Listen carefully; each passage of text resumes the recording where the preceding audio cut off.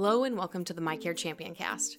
We're back after taking a hiatus over the summer, so thank you for tuning in. I'm Laura Hall of the Michigan Health and Hospital Association. Today we're talking about the 2018 midterm election, which is coming up on November 6th. Historically, voter turnout is low during midterms compared to presidential elections. However, there are several races in 2018 that will have a big impact on Michiganders' health and access to care, and the hospitals and providers who serve our communities. First, we'll talk to Laura Oppel, the MHA's Senior Vice President and Chief Innovation Officer, about the impact elected officials have on healthcare throughout their terms. I've been surprised at how healthcare has taken a kind of a front row seat in this election, more so than any of us would have expected, I think, 6 or 12 months ago. I know the governor race and, some of these federal seats get a lot of attention. For our healthcare advocates to understand, how much do state level officials like our state senators and representatives impact healthcare policy? Probably the number one thing that our folks in the state legislature do is they fund healthcare. And I just mentioned that we need general fund to support the Healthy Michigan Plan. We need general fund to support Medicaid, but we also need money to support our behavioral health system. We need money for our public health system. And if there's one place where we've disinvested, it's in our public health. And both of those things, behavioral health, public health, I'd say that those systems are absolutely in crisis.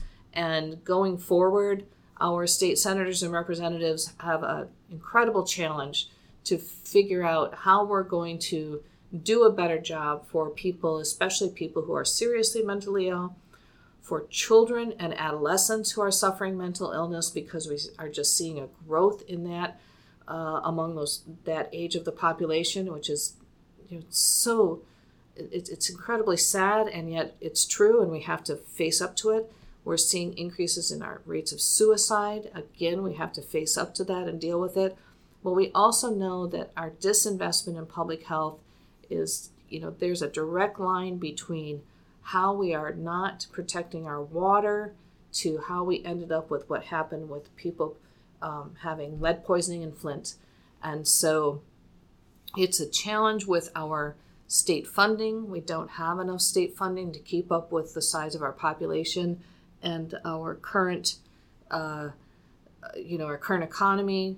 Our state general fund is equivalent to what we had more than 40 years ago.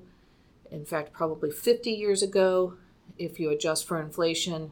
So it's really challenging for people who are going to be elected to our legislature this year and in many of the coming years. But funding, I guess, is where I'd say is the number one thing. There's a lot of policy issues around healthcare, of course, but it all comes down to the money sometimes.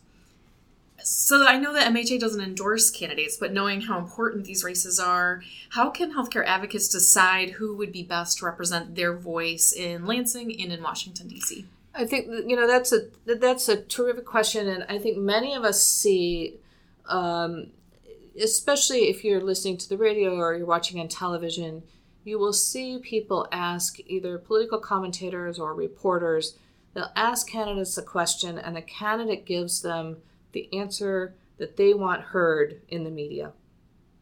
Your job is to ask the candidate a specific question about it that is going to demonstrate for you whether or not they are going to be a healthcare champion. And so I would suggest that if you're talking to someone who's running for state representative, state senator, or for Congress, let them know coverage is a priority for us within the hospital community. And will they, for example, like I spoke about earlier, will they support funding for the Healthy Michigan Plan? And if somebody says to you, oh, well, I have alternatives, and I think we need to replace the Affordable Care Act, and we need to do this, that, or the other thing. Oh, great, if you have a better idea about how to do this.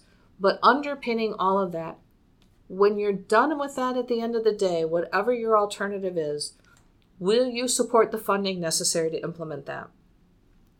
Same thing with pre-existing conditions. Will you require insurers to cover people for the illnesses they've already experienced after they've changed coverage. So if you move from insurer A to insurer B and you previously had cancer, does insurer B have to keep covering your treatment for that cancer that you already had? Yes or no? And not like I've introduced some language to, help with that or that. That's a yes or no question. Will my pre-existing conditions be covered?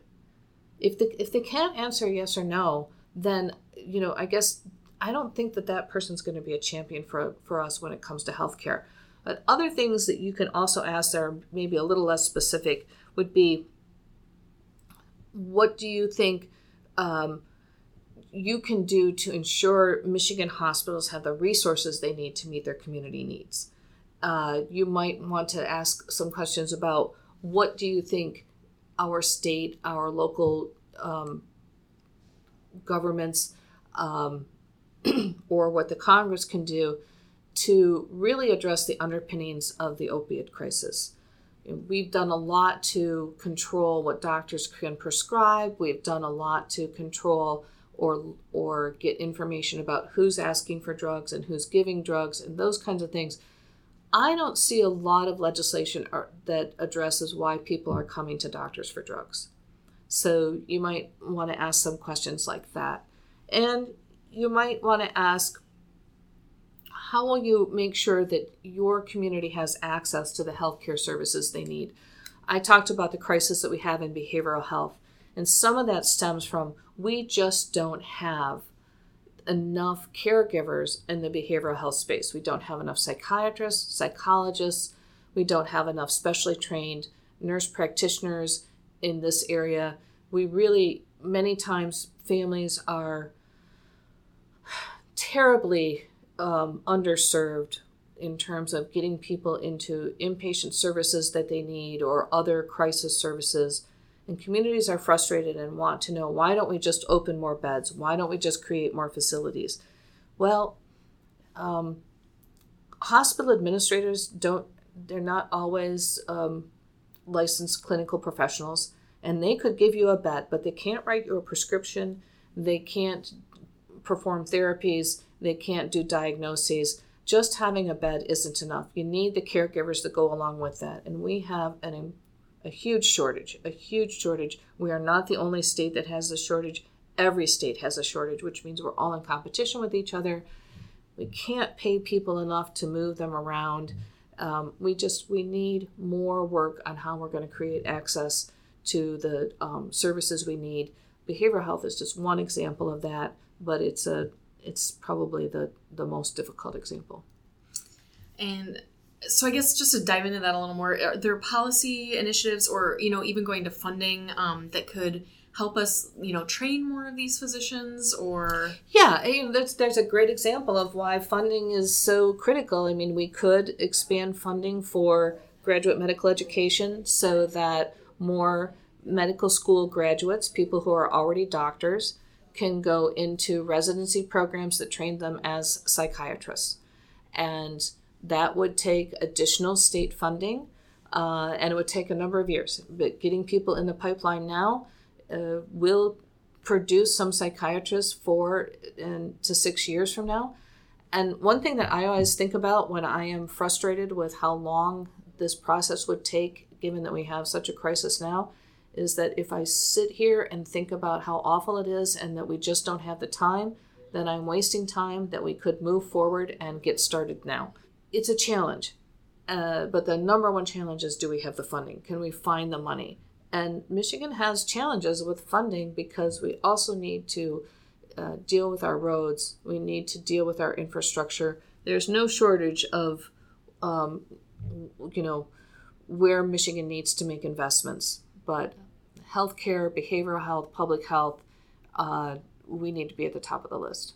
And so, electing officials that are going to be champions for healthcare will kind of, to bring it all back, will be able to help us fight these. Yes. I mean, everybody has to be balanced, but we need people to come to Lansing with this as a priority. And your pushing them on this will help them understand how they, look at this as a priority, how they develop it. Everybody's going to want to give you the answer you want to hear. And you have the opportunity when you're meeting with candidates, when they come to your door, when you go to a coffee hour, if you're at a fundraiser, to really ask them and get point blank answers. Can you help protect people who have pre-existing conditions? Will you help to make sure we keep funding Healthy Michigan? Will you invest in our public health infrastructure? Yes or no? And then you can hold them accountable to that later. And if they can't answer those questions for you up front, I think that's a pretty good indication about what kind of champion they will or won't be, when they get here, when they get to Lansing or when they get to Washington.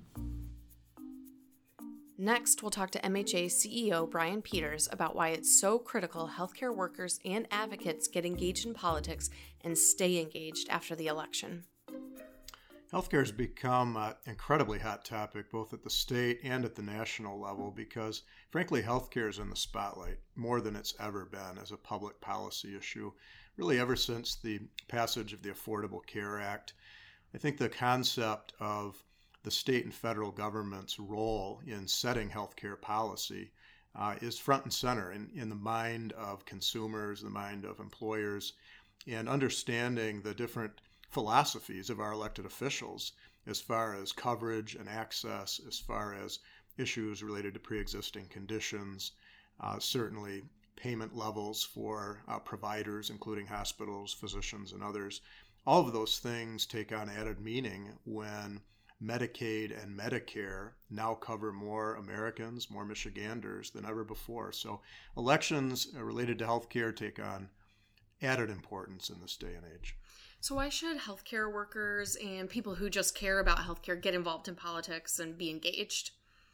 Healthcare is the largest employment sector in the state of Michigan. Hospitals are among the very largest employers in their communities. And quite honestly, if you look at hospital employees and their family members, we represent a very significant block of voters. And if we care about the future of healthcare delivery and access here in the state of Michigan, it's incumbent upon us to really step up, educate ourselves on the issues, educate ourselves on the candidates, and get involved. Healthcare is absolutely vital to Michigan communities, both from an economic vibrancy perspective as well as access to care.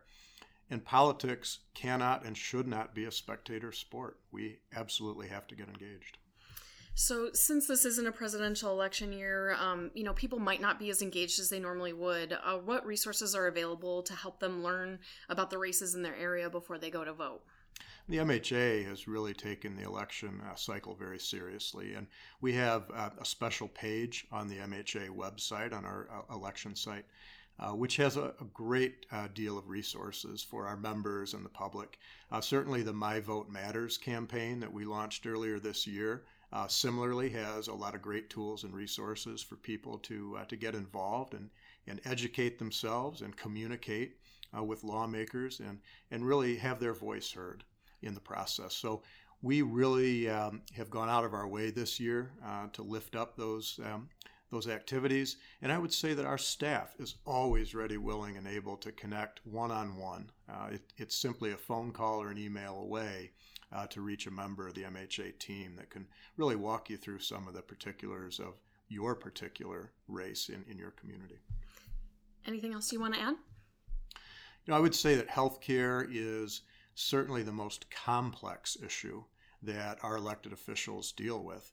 And you think about the fact that in Michigan now we have term limits where a very substantial number of newly elected lawmakers will take office in Lansing in January, both in the House and the Senate. We'll have a new governor, new Secretary of State, new Attorney General. Many of these folks are coming to Lansing for the very first time. And again, it's incumbent upon us, once the elections are over, to work with all of these folks, particularly those who are brand new in office, and educate them on our issues and open our doors so that they can see what we do firsthand and actually tour the hospital, see firsthand what it is that we're all about and how the decisions they make can impact real people every single day. So I would say it's a great opportunity leading up to the election, but certainly afterwards as well. Thanks to everyone for listening. I'll link to resources in the show notes, or you can visit MHA.org or Michigan.gov/vote for nonpartisan voter information. Be sure to vote on Tuesday, November 6th, and join us next time for the MyCare Champion Cast.